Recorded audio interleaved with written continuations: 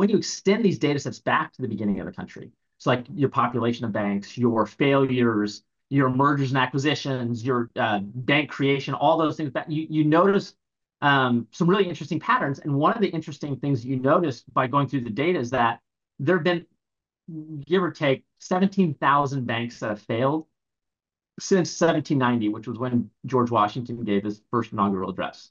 Okay, there's like, I don't know, 4,600, 4,800, something like that, the FDIC insured institutions today. Okay, so just based off of those statistics, that gives you the incidence rate of failure is 3 to 4 times that of survival, right? But then you take in, there's a whole nother category of kind of like what has happened to banks as entities. And that is there have been 22,000 mergers and acquisitions since the beginning of the United States.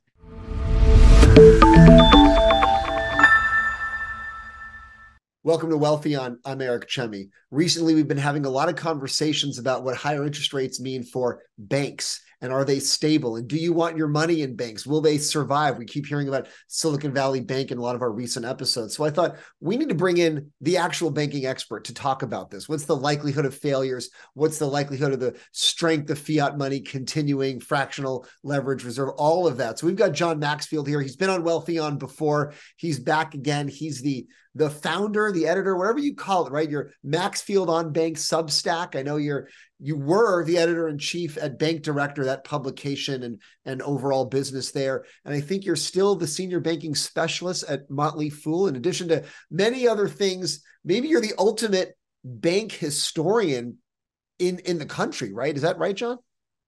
Yeah, I mean, I don't know, like that doesn't say much for my social life, but but yeah, that's that. I don't. That's what people have said that. I don't know if that's true. I don't know how you gauge that type of thing, but I've read a few books about banking. So You read a few books. Some of them are there behind you over there.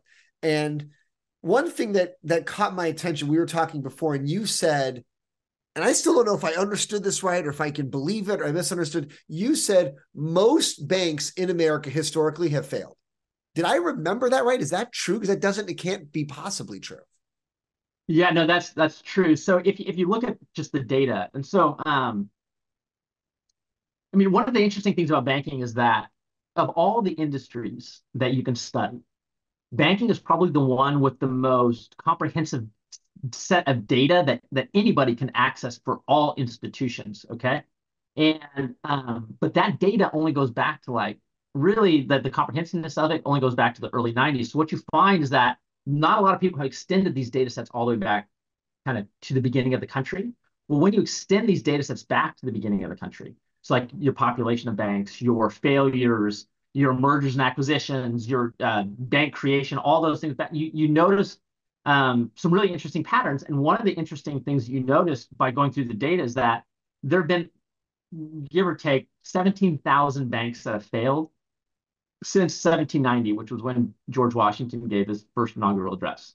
Okay, there's like, I don't know, 4,600, 4,800, something like that, the FDIC insured institutions today. Okay, so just based off of those statistics, that gives you the incidence rate of failure is 3 to 4 times that of survival, right?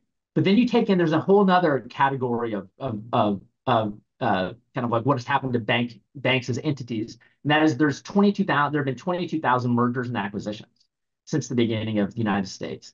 And probably, and this is a really rough guesstimate, but probably 5,000, 6,000 of those were mergers in lieu of failure. So like a white knight type of situation.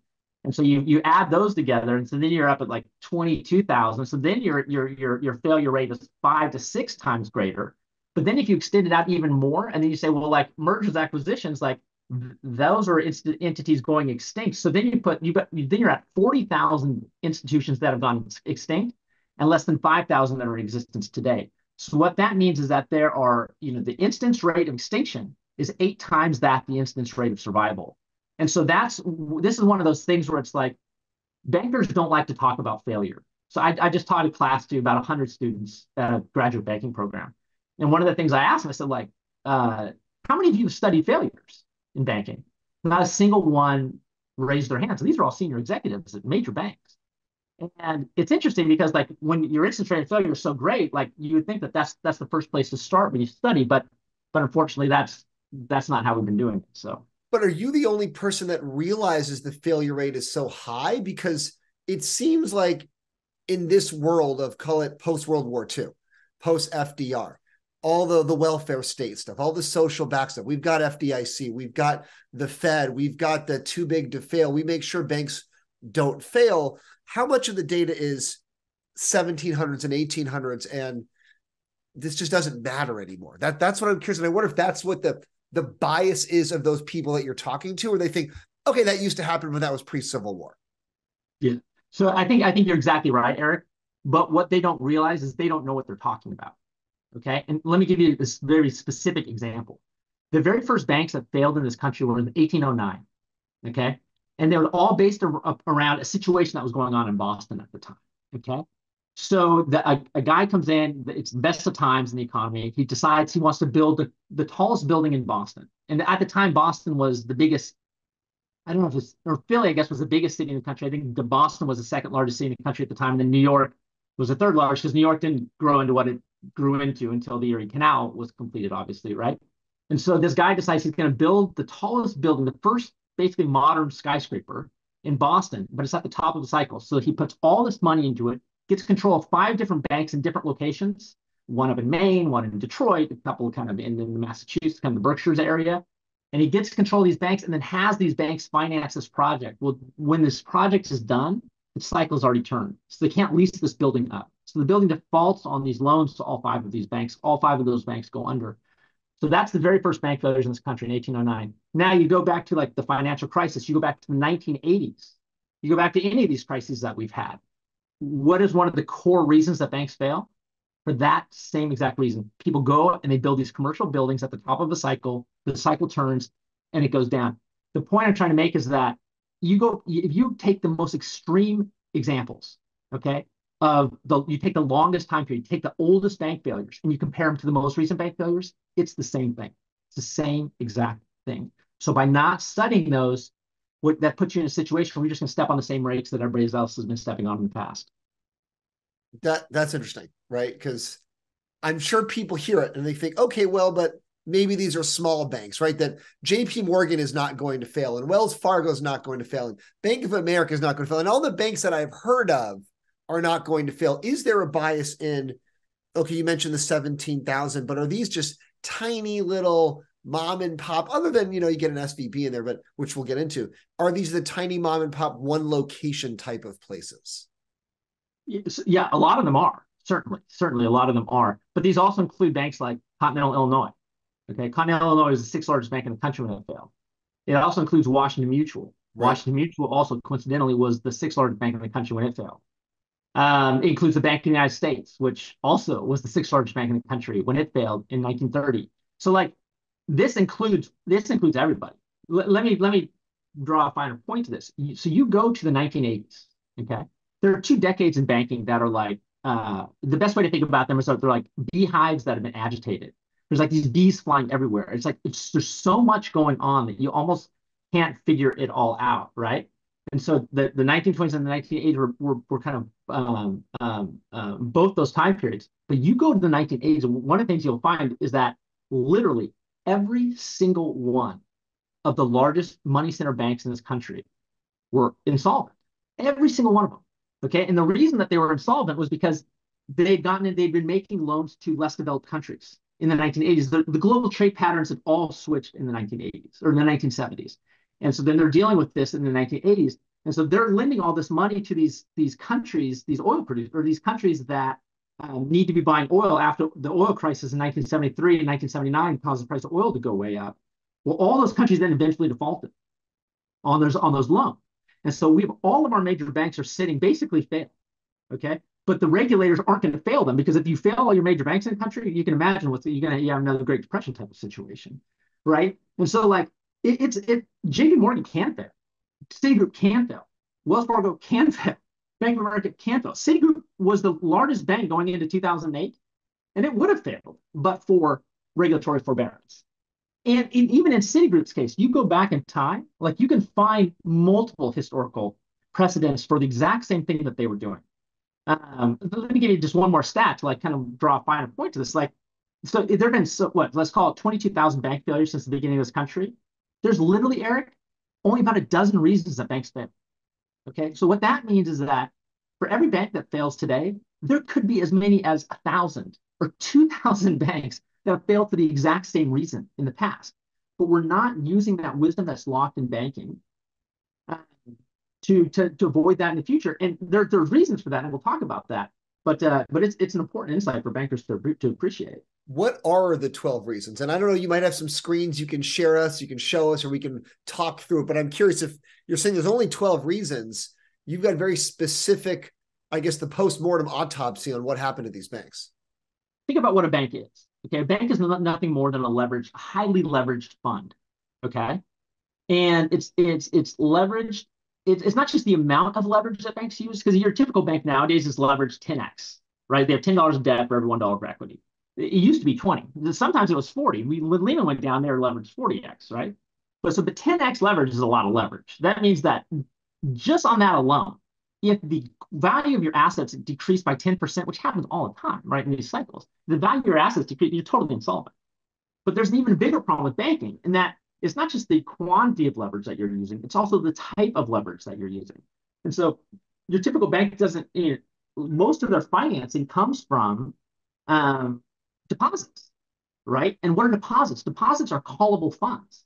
They're immediately callable, right? So if there's anything that gets out there about these banks, any bad news, and depositors catch wind of that, I mean, your liquidity dries up. We saw this with Silicon Valley Bank. We saw it with First Republic. We saw it with Silvergate. We saw it with Signature. I mean, your liquidity can dry up. Literally, First Republic lost $70 billion in a day. Okay, and so you have to go into banking to appreciating how fragile these institutions are by nature, by design, and we want them to be like that. And that's all that credit, all that leverage is the reason our economy grows the way our economy grows, right? And so that's kind of the fundamental foundation you need to appreciate going into this. So now you say, okay, so what are the mistakes that these banks make? Well, it's basically, I mean, you can even reduce it further. It's all about chasing returns imprudently. So you can chase returns imprudently in a variety of different ways. You can do it by cutting your credit standards on your loans. And so commercial real estate tends to be if you were to look at all the failures in the history of the United States, I would guess that commercial real estate is probably responsible for 70% of it. Okay. And there's different mistakes you can make in commercial real estate. You can go out of your market. You can lend in markets that you don't know anything about. So that's a big mistake that you can make. You can do, if you're in C&I lending, one of the mistakes they make is that they're not doing the proper cash flow analysis. You can do things like, you can do the same thing in your securities portfolio that you're doing in your loan portfolio. So you can go out and buy securities that have a higher yield but higher risk, and just think that you can skate through it in the cycle. And sometimes you can, but if you get caught, you can't. You can take duration risk. You can, like, that's what Silicon Valley did. That's what First Republic did. Um, you can do fraud, insider abuse, a huge aspect of bank failures. Uh, and then there can be like natural disasters. There were blizzards in Kansas that a bunch of banks failed after. There was a huge hurricane in Florida in 1926 that a bunch of banks failed after. There was like the earthquake in San Francisco in 1906. Like, so then you have the natural disasters element, and then there's another element that banks are particularly prone to, and that is interference by the government or changes in the regulatory system that then causes banks to do things that are imprudent. Let me give you an example. In the early 1980s, so in the 1970s, we had an oil crisis. That oil crisis caused the price of oil to shoot way up as a result of an embargo on exports of oil out of OPEC countries to the United States as a result of our support of Israel in the Yom Kippur War. Well, that caused the inflation to shoot up, which caused the Federal Reserve to jack up interest rates. When you jack up interest rates, that put thrifts or savings and loans into a situation where they're earning 30 or 8% on their book of fixed rate mortgages, but they're paying 18% on their deposits to finance those mortgages, which that doesn't work. So then the Congress comes in and changes the law, and they say, okay, thrifts or savings and loans can go and invest in anything. It's not just mortgages. They can invest in CRE, they can invest in commercial real estate, they can invest in junk bonds, all sorts of stuff. So then these banks that are kind of underwater, they can try to like get back into the game by doing these totally irresponsible things, by investing in things that have higher yields. And so that was the response. Another example of this is um, the 1980s when I mean, it was such a wasteland for banking. So many banks failed. And the policymakers, the regulators, just looking anywhere for solutions to this. And one of the things that they said was like, look, if we let these big thrifts fail, like the FDIC deposit insurance fund is just going to be gone like tomorrow. So what's an alternative? Well, let's let them merge together. These troubled institutions merge together. And then what we'll do is the purchasing organization, the purchasing entity, will give them they'll have to pay a premium to buy this thing, but that premium is then reflected in goodwill on your balance sheet, which is an intangible asset. So what the regulators did is they said, well, anyone who has to save another institution by acquiring them, that goodwill that goes onto your balance sheet as a result of the premium on the purchase price, you can count that as regulatory capital. Okay, that's a big deal in banking. So that's what the regulators said. In 1987, the Congress comes out and changes the law. They say, no, you can't use that as regulatory capital. So all these thrifts just like immediately collapsed as a result of that change in the law. And then the Supreme Court, years later, came back and said, the government can't do that. But by then, the story was already written. So that kind of covers those kind of general topics, cover kind of the universe of bank failures. There's a lot to ponder there. Because on one hand, I'm thinking, why would Congress just immediately change the law, knowing that all these banks would collapse immediately, knowing that we let them do this so that we could prevent them from collapsing, right? We knew they were going to collapse. So we said, okay, you probably shouldn't count it as regulatory capital. So just do it because we're trying to encourage you to buy those other banks so that you can all stay in business. I get that, even though we might say that's imprudent, but at least it keeps it going longer. Why would they come in and just say, nah, never mind, you're done? I think that everybody's playing a slightly different game in this world. Do you know what I mean? Like everybody's playing a slightly different game, and the regulators playing a different game than the policymakers in Congress, right? Policymakers in Congress come in. This is late in the decade, right? So we have started to move through some of these issues, and they probably, there's nothing that politicians like more than slamming on bankers in the wake of a financial crisis, regardless of what role policymakers would have played in it. You know what I mean? And so like it's just a popular thing for politicians to do, and so it was kind of a part of that. But yeah, I mean it's curious that they would do that, but yeah, I mean, it's what happened.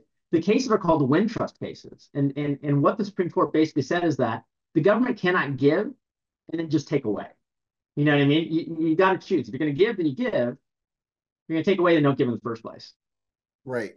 So it reminds me of everything you're saying. Reminds me of Silicon Valley Bank as the main one. I know you mentioned the other ones, but that one for some, has the big brand name of the big failure. And a lot of people say this is what happens when the Fed raises rates. Banks can't handle it, but only a couple of banks failed out of thousands that we currently have. So this is the Fed's fault, or is this the bank's fault?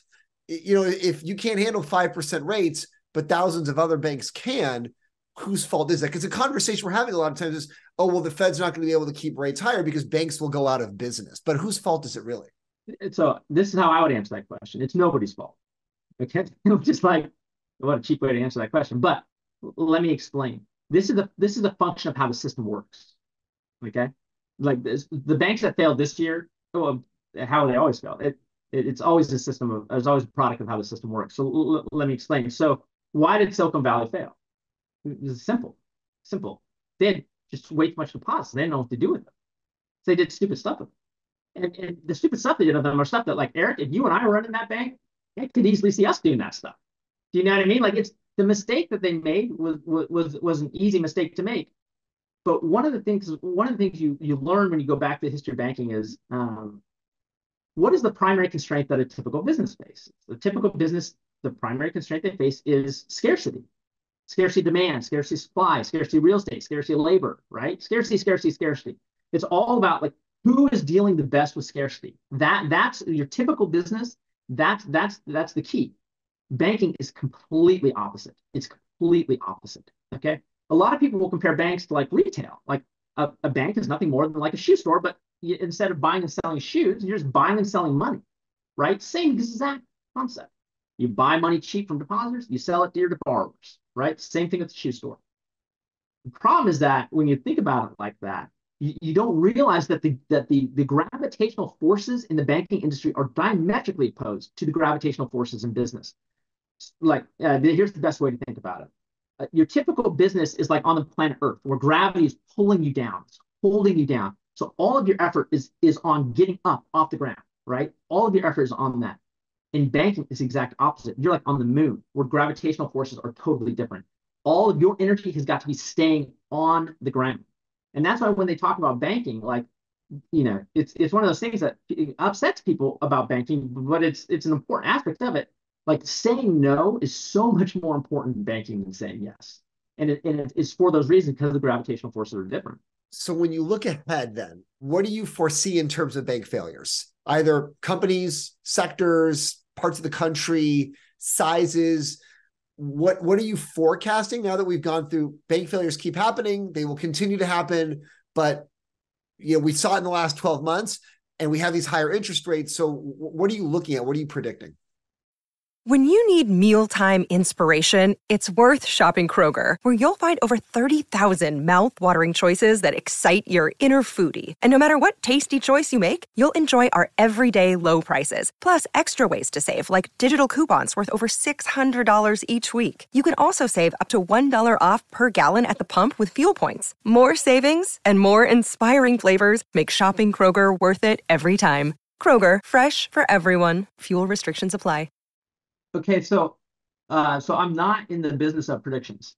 That's important to appreciate. Okay, like I'm not somebody who believes that you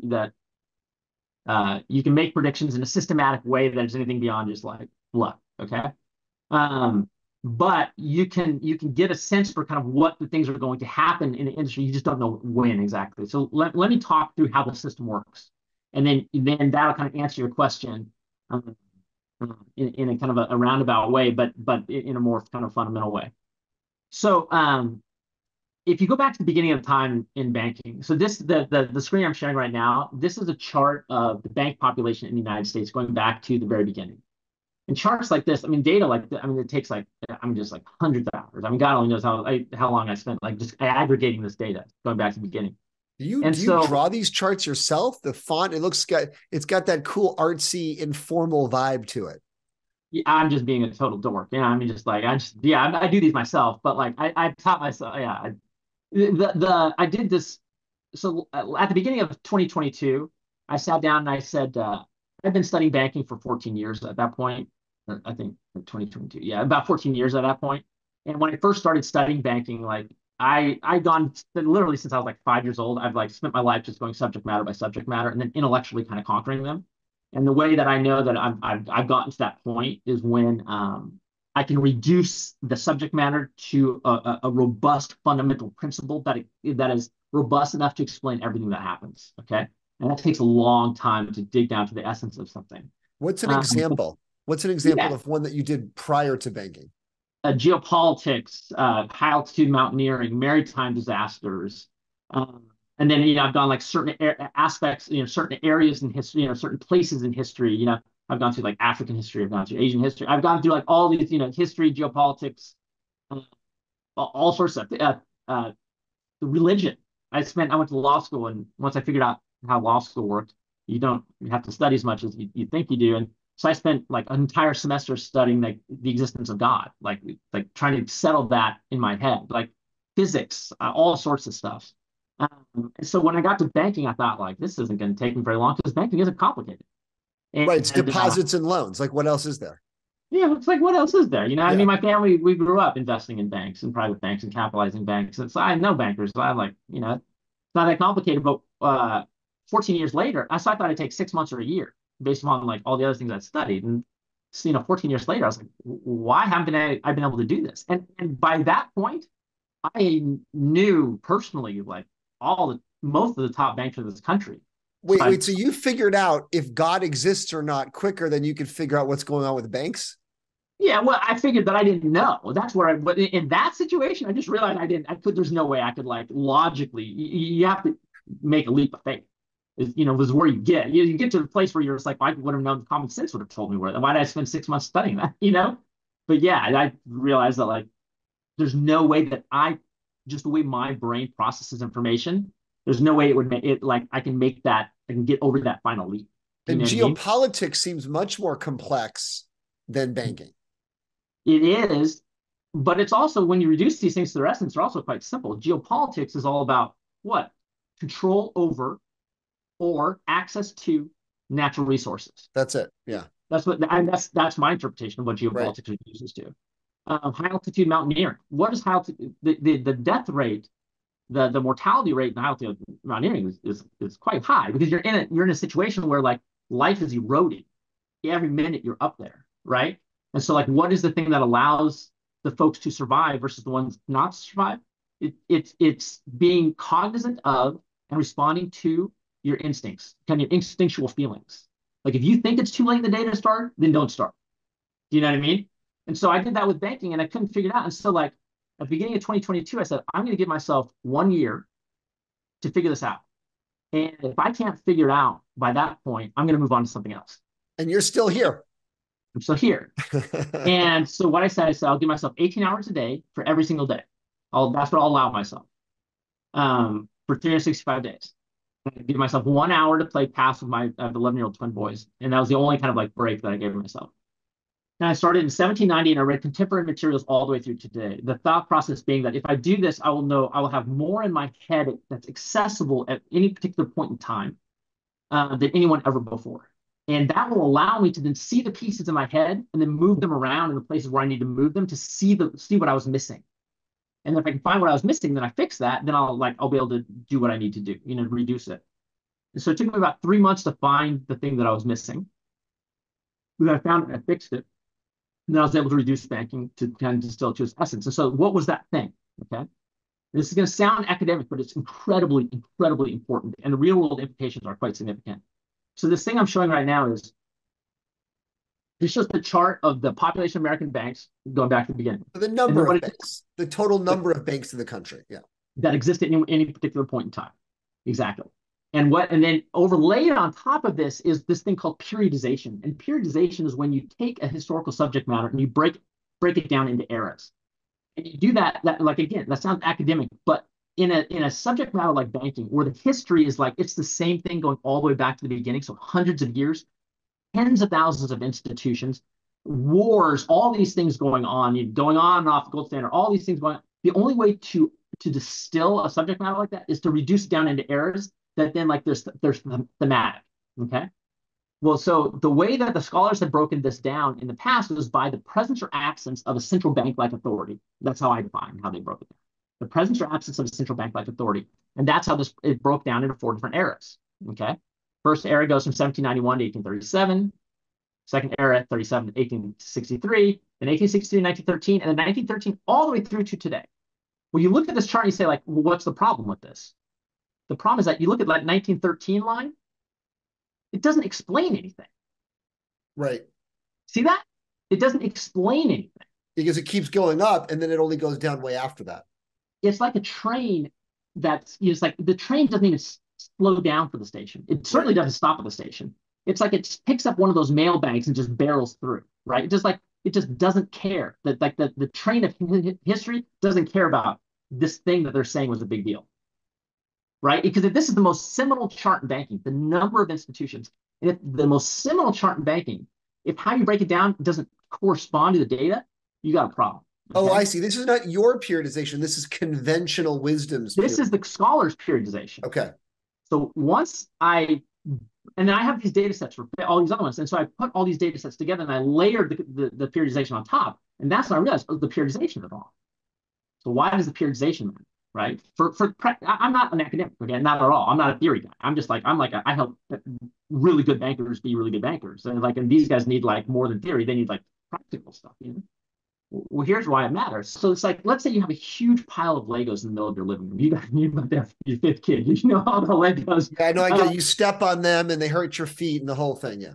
Yeah, and then you want to like don't pay for your kids' college and stuff like that. I mean, there's some significant consequences for that, But it's like, let's say you have a huge pile of Legos in the middle of your living room, and they're like the pirate pieces and the castle pieces and the Star Wars pieces, and they're all mixed together. And then somebody comes up to you and says, Eric, build me a castle. And you're like, well, I don't know. Like, it's going to take me a long time to sort out castle pieces. As opposed to if the pieces are already sorted appropriately, you're like, yeah, I'll just go build a castle piece right. Yeah, there's a castle pieces right there. You know what I mean? When the problem is that like when you have you have the periodization wrong, you have a big pile of Legos that are intermixed, right? So you can't make use of the data because it doesn't make sense, right? It's sorted wrong, right?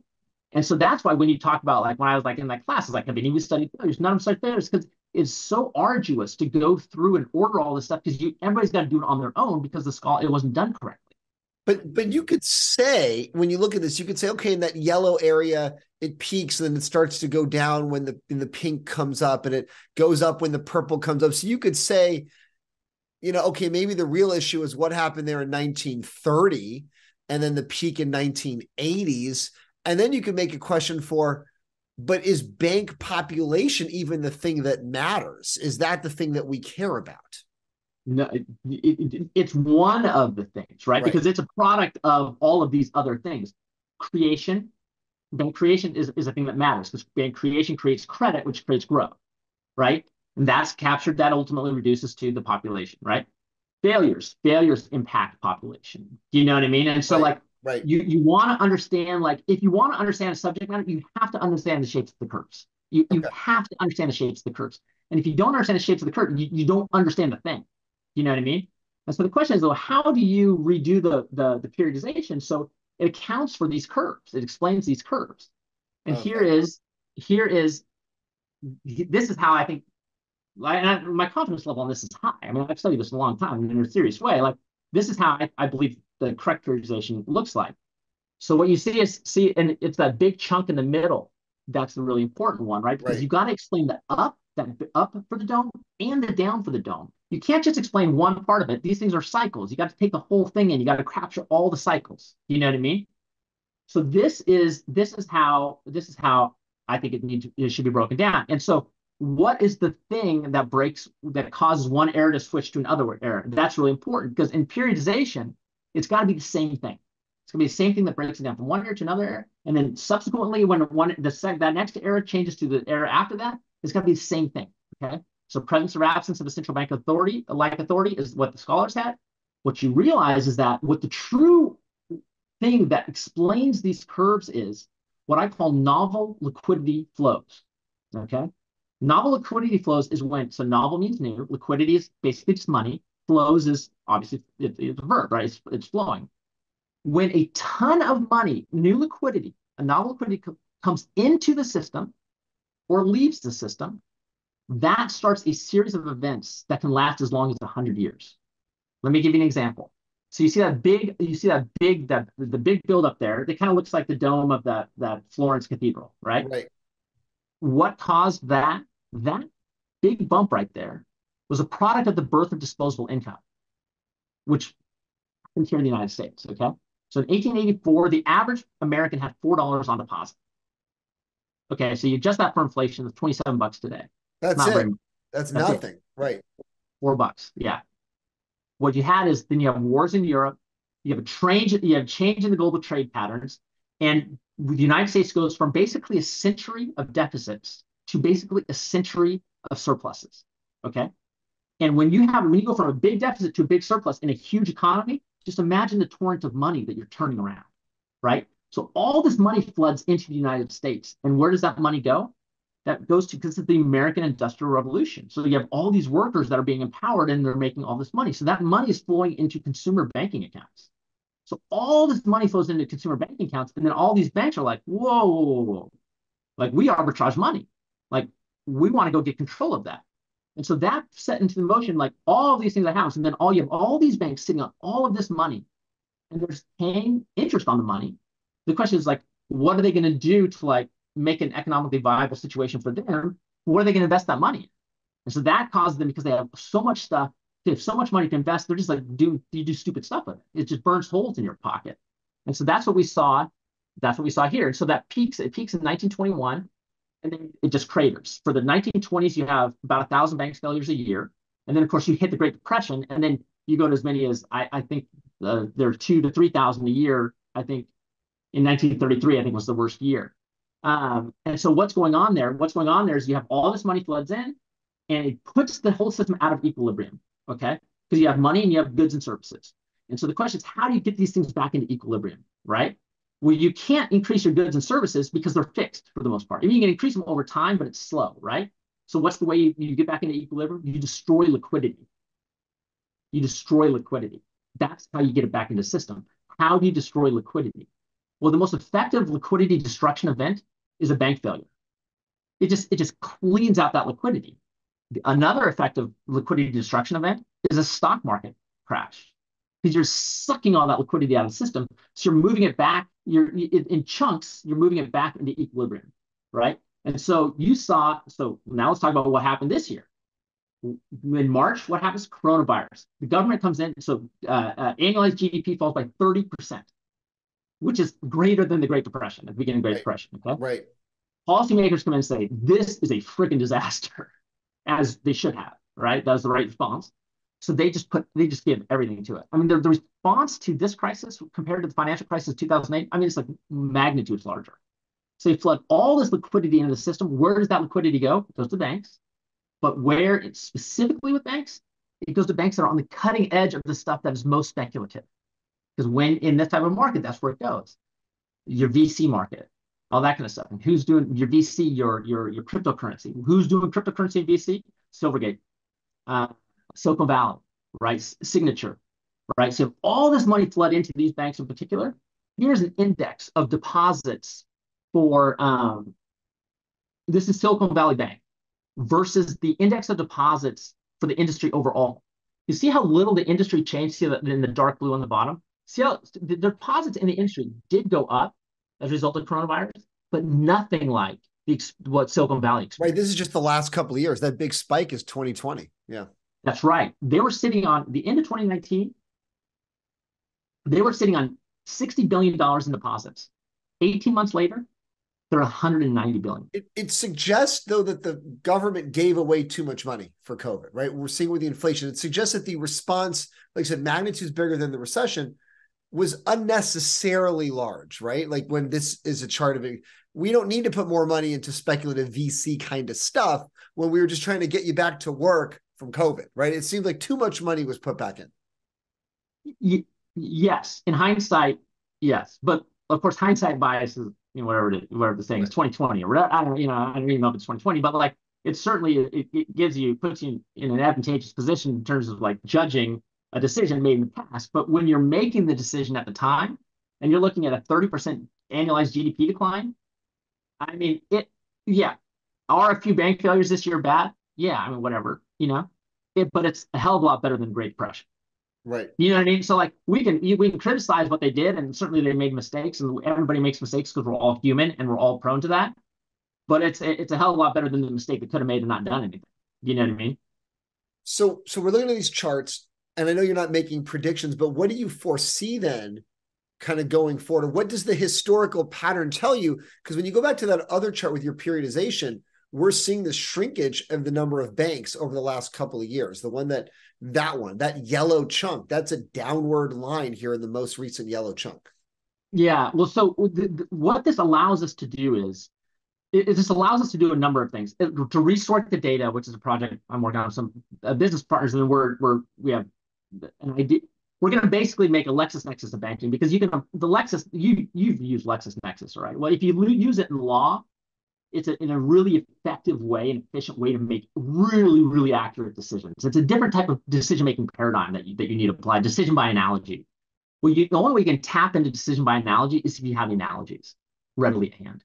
And we didn't have the analogies ready at hand because it was all sorted incorrectly, right? But now that we've sorted it correctly, you can go through all the failures, you can go through all the success analogs, and you can sort the data correctly, and then you can help to address these issues. But what this allows us to do is, once you focus in on the fact that it is not the presence or absence of a central bank-like authority that causes big changes in the industry, but instead these novel liquidity flows, that allows you to understand where we're at today. You got to repeat that.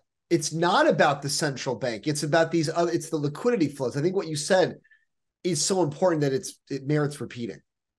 Yeah, so again, the thing that causes the big waves, there's big waves and little waves, right?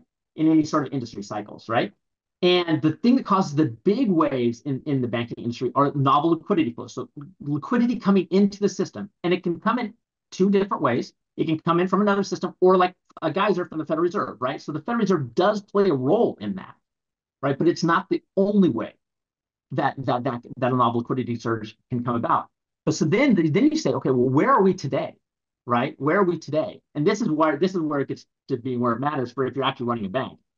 What this allows us to do is say like, oh, that thing that happened in 2020 wasn't just some like random thing that's going to like go away. This we're going to live with this for 50 years probably. I mean, we have to burn. It could take 50 years, 60, 70 years. That cycle between 1879 and 1973 was nearly a century. That's how long it takes to burn off that it can take to burn off liquidity. And so like this puts us in a situation where we know we're back at the top. This thing is back and fully loaded again. And so we know it's going down. And so in an industry like banking, where it's basically a war of attrition and just surviving is winning to a certain extent, right? Because you're just automatically gaining market share if you're surviving and everybody else is going on down, right? Like it focuses you on acting prudently and not taking risk at the wrong time because we know it's loaded into the system right now. Now it's about behaving and then just getting through the next shock. You know what I mean? You get through the next shock, they'll drop a few more banks, like you'll get more share. Like that's what banking is all about. And that's one of the reasons that this is so helpful because you realize like this is where we're at right now. This makes me think about one of the guests we had on recently talking about you got to get your money out of banks. You know, M2 is dropping. People are giving up on fractional reserve banking. They're going into treasuries. They don't feel it's as safe as it used to be. I see you shaking your head. Yeah, it's like you hear that stuff I mean, you have to understand, like I've read like since 1790 coming through today, I've heard this argument 20 times throughout history made, and it's never comes to fruition. And people are always saying banks are dead. They're always saying banks are dead, right? They're always saying there's going to be some sort of like new system for financial, disintermediation. And like it just has never come true. You know Morgan. You know Morgan Housel, good buddy. He wrote this book, his latest book. Let me give it a pitch actually, because Morgan's like he's one of the finest writers in America right now, not just finance. He wrote this book. His latest book is Same as Ever. Okay. And what Morgan is, it kind of goes to the point that Jeff Bezos makes that like, and Warren Buffett makes the same point. Everybody's focused on what changes, but like, why not focus on the things that don't change, right? Because the things that don't change are just as important as the things that change, right? That's kind of the message with bankers. And I talk about this a lot with bankers. I'm talking about in the context of innovation, because what does everybody say about banking today? Innovate or die, innovate or die, innovate or die, right? What's the purpose of that saying that?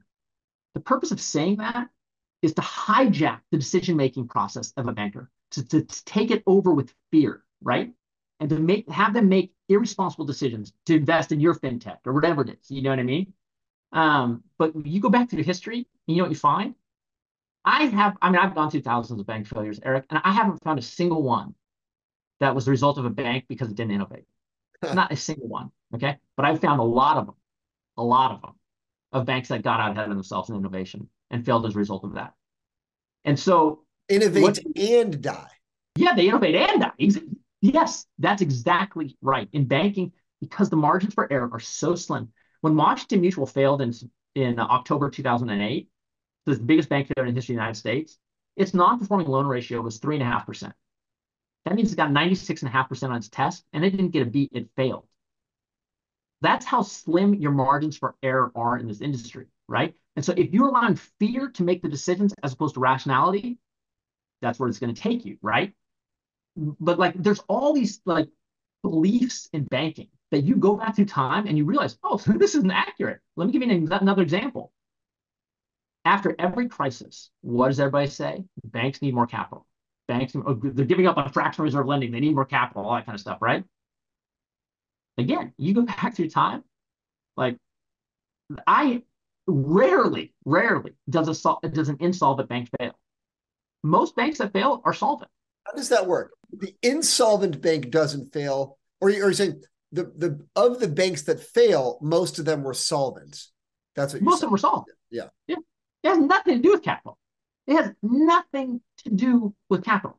I was just reading, like all the books are saying, all the others say, you do banks need more capital. So they're basically saying that if you go from 11% capital to 12% capital, that somehow that's going to save a bank that's making bad loans. When you have like that, this big pile, the huge pile of loans and a pile of equity, and you're going to add 1% of equity, you think it doesn't make any difference, right? Doesn't make any difference. So could you go down to 1% then instead of 11%? You go down to one, that wouldn't make that, honestly, that wouldn't make that big of a difference. If you're doing stupid stuff with your asset, in your asset book, you're doing stupid stuff in your asset book. You know what I'm saying? Like you just can't do stupid stuff in your asset book. It's not how much capital because if you're doing stupid stuff, there's no amount of capital in the world that's going to save you. Washington Mutual raised $9 billion, like just a few months before they failed. They were the best capitalized big bank in the country. They had a higher capital ratio than JP Morgan, higher capital ratio than Wells Fargo, higher capital ratio than Bank of America. Capital has nothing to do with it.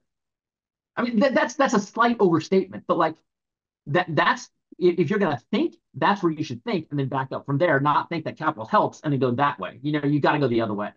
So what about people watching that are concerned? Like you said, it could take 60 years for this liquidity to unwind itself, and they don't want to be a depositor at the next Washington Mutual. They don't want to be a depositor at the next First Republic or Silicon Valley Bank. How do they make these decisions? Where should they put their money? If they say, okay, I trust banking in general, but I don't know if I trust my bank. But who cares? That's what federal deposit insurance is for. But only up to that limit. That's not true. That's not the case. They typically, the FDIC will insure all deposits of these banks, and that's exactly what they did with Silicon Valley.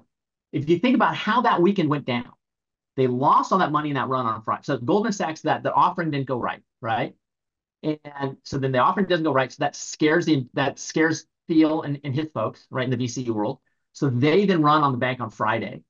The FDIC comes in and seizes it. What does the FDIC says? We're not going to insure the uninsured deposits. And then what does that cause? That causes a cascade of potential runs on all of these other banks. So then on Sunday, what does the FDIC come in and the Fed come in and do?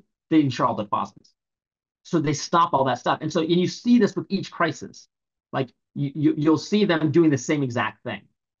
If they insure all deposits, then doesn't this go back to what we saw in 2008 where everyone hates the bankers because they make millions of dollars, but there's no downside. They get all the upside and we, the taxpayers, cover their downside. So in reality, go do stupid stuff, go take risks, go do VC, go do crazy things. Like you said, it's people making bad decisions, but the government is going to backstop you and no one's going to jail anyway.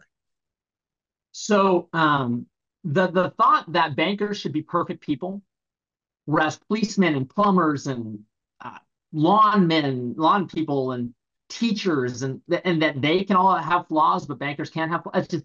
That's just not. And bankers are humans. But no one bails out the other guys. That's not true. I mean, like Chrysler's been bailed out. The auto industry was just bailed out in the last. I mean, like, we bailed out Lockheed Martin in time. I mean, like, oh no, bailouts happen all the time in a bunch of different industries. Banking is slightly different because banking is you're dealing with the money supply, and so like that's the government's province, and so you're going to have a lot more involvement in the banking industry, and just because like the leverage that's used, there's more opportunities. There's more opportunities for the government to come in and bail out these companies. But this is industry agnostic. That type of thing is industry agnostic. But the people who just feel like, hey, I'm a normal employee. I'm a plumber. I'm a small business person. If I screw up, I'm out of business, right? Or if I'll get a car foreclosed and I'll get my house foreclosed and those kind of things. But these bankers can walk away with millions and the FDIC will insure all deposits. So if I can put my money in any bank, then I should put my money in the highest yielding bank, right? I should always I should chase the yield because all my money is safe. So it skews the competition and it skews my risk tolerance and my risk assessment of the banks.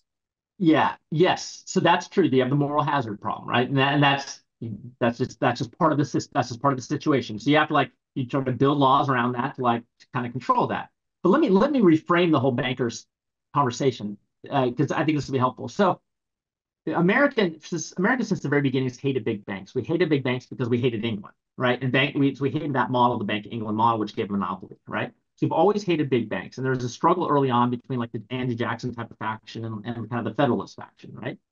About all that stuff. And so, but what's interesting is that like, and you go back to like history and you read the media reports of bankers, and it's like they're all like greedy fat cats. They're just like using other people's money to like make money for themselves. But then you start digging in and you say like, let's be responsible about this. Like let why don't we just be responsible about this? Like let's just go look at the facts. Why don't we just go do that? It's going to take some time. It take a couple of years to figure out how this works. But like, what do the facts say? Here's what the facts say. The first big banker in this country was a guy by the name of Stephen Girard. So Stephen Girard was a guy up in Philadelphia. He was born in Bordeaux, France. His dad was like a ship captain, and so Stephen Girard became like he's a number sense. He's like one of those brilliant guys, numbers like those guys who like then go off and like be like traders and they're amazing traders, like a Soros type. You know what I mean? He was that type. He had that kind of brain. He got stuck in the Caribbean because during the American Revolution, because there's the British were blockade on shipping back and forth, particularly between France and the United States. So he came up to Philadelphia. He becomes the most successful merchant in Philadelphia. In 1792, I mean, this guy's rich, okay, like super duper rich. He's like a Warren Buffett of the time, okay? In 1792, there's a yellow fever epidemic in the city of Philadelphia, which at the time was the capital of the United States. And 40% of the population left. And then of anybody who could leave, Martha Washington, George Washington, they left. Hamilton left. All the big players left, and left kind of just the regular people behind. It got so bad, and there were literally bodies in the street that the mayor called a conference, kind of like a meeting among all the residents of the city. He said, "We desperately need help, right? Will any of you volunteer to help?" Only 10 people volunteered. One of them was Stephen Girard, who by the time was like literally the richest guy in the city. Okay, and he goes up and he's going to be help with the hospital for yellow fever patients that's on the outskirts of the city, but he's not going to administer it. He's going to actually act as a nurse, cleaning up vomit, like comforting people, like helping them, bathing them. Like this is he's acting literally just bathing people. You know what I mean? He goes and he helps them. He survives. He then gets this amazing award from the city of Philadelphia. Well, 20 years later, what happens? The War of 1812 it breaks out, and in the year before, in 1811, we'd gotten rid of the second bank in the United States, which was basically a central bank, kind of at the time, and so we didn't have a way to finance the War of 1812. Well, Stephen Girard, when they didn't renew that charter in 1811, he bought that bank. Okay. And then, so that was the only source of capital in the country that was large enough to finance the war. So they went to Stephen Girard, and Stephen Girard personally financed the War of 1812. By personally financing the War of 1812, like we're now an independent country, because had we lost that, the British would have just taken us back, right? So then he dies. So again, he becomes the richest man in America in 1811, and he's the richest man in America until 1831 when he dies. When he dies, he gives the entirety of his fortune to found a school for poor orphans in the city of Philadelphia that will educate them from kindergarten through high school, all expenses paid, in some boarding school.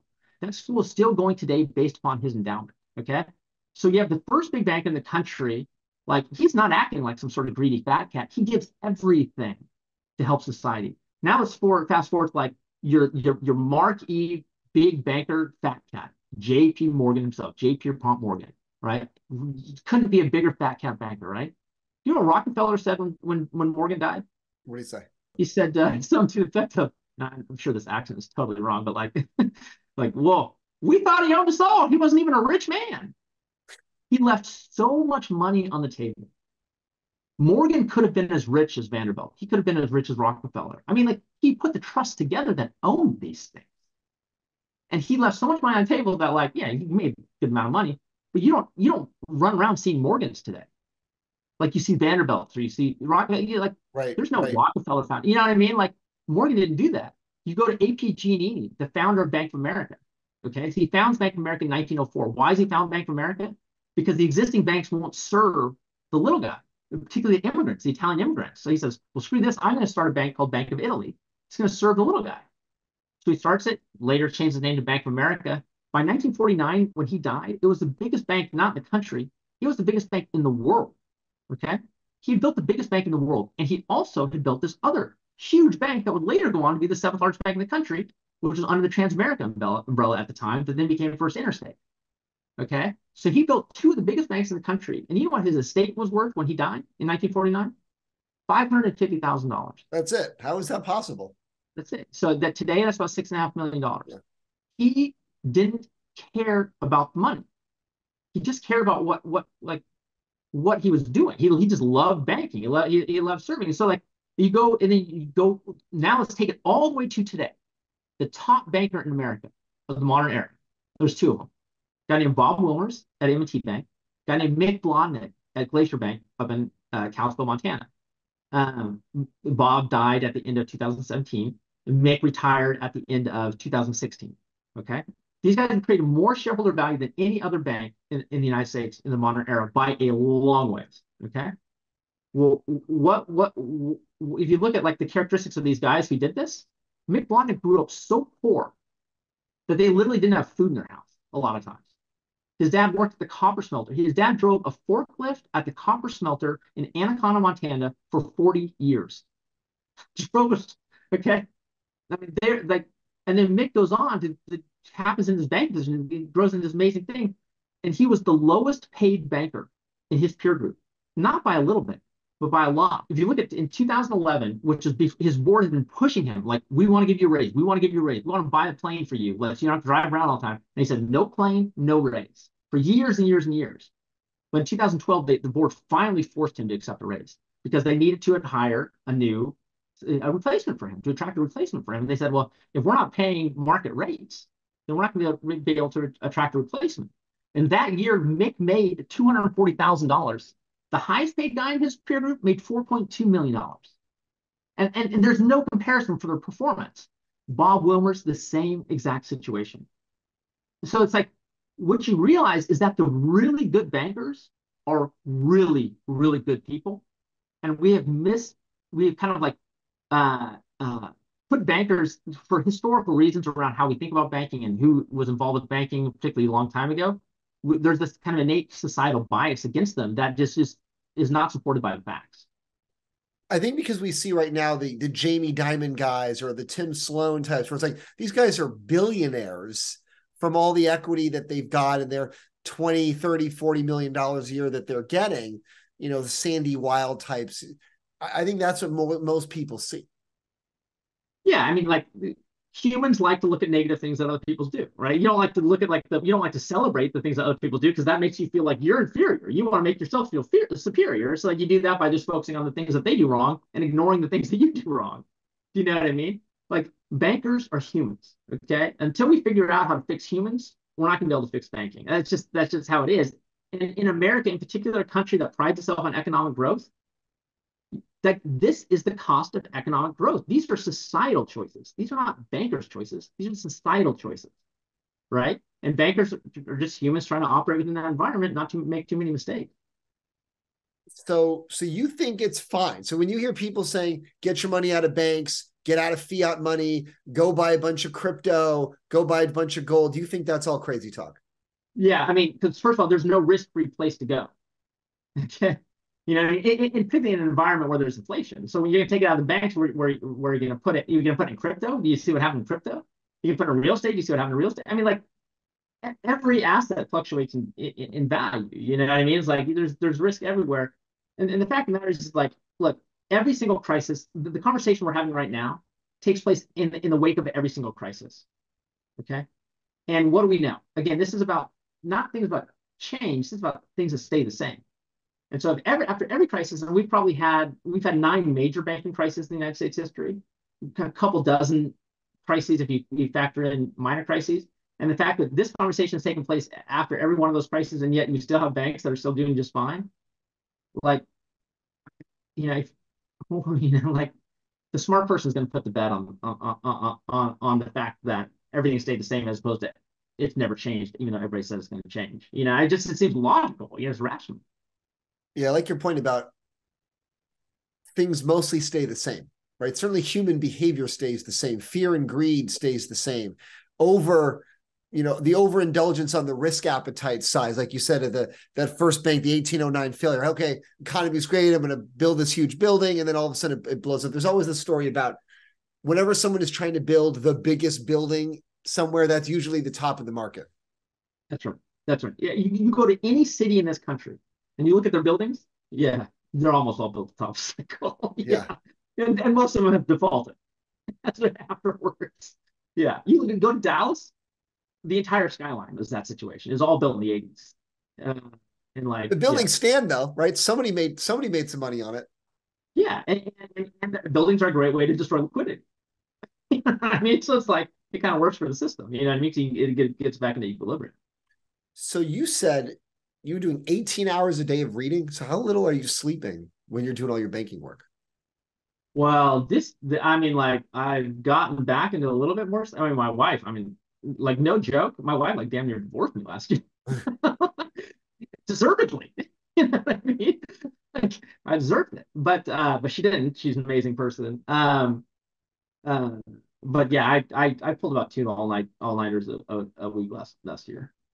Yeah, I'm sure when all that stuff was happening, Silicon Valley Bank and Signature and First Republic and all of that, I'm sure that was a great time for you, right? Like the history was writing itself in the moment there.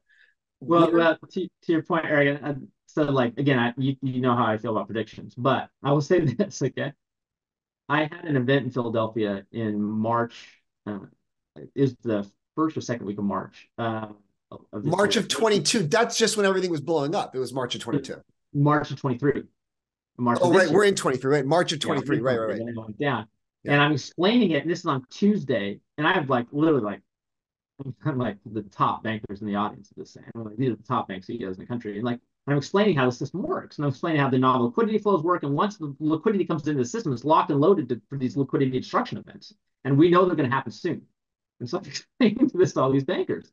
And they're like, oh my God, like this is sound. This is the proper and then Silicon Valley fails for that exact reason 3 days later.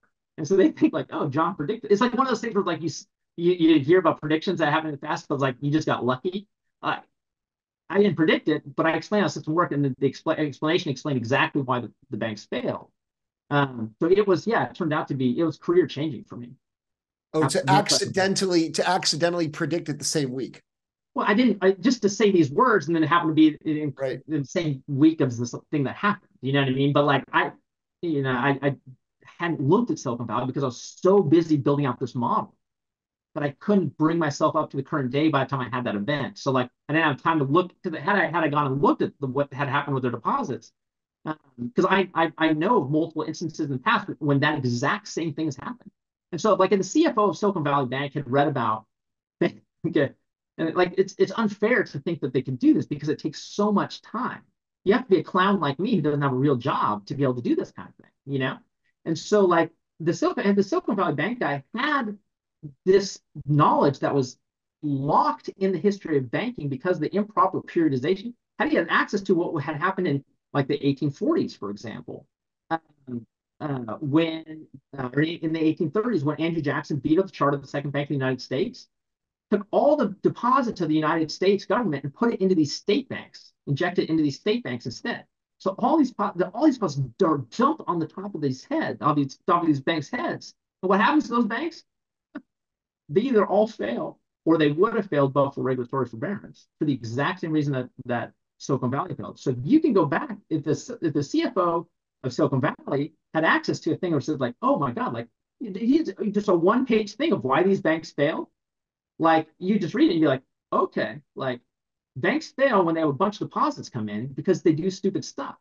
Now, maybe that would have changed how they deployed all that capital. Maybe not, but they wouldn't be flying blind. You know what I mean? They wouldn't be flying blind anymore.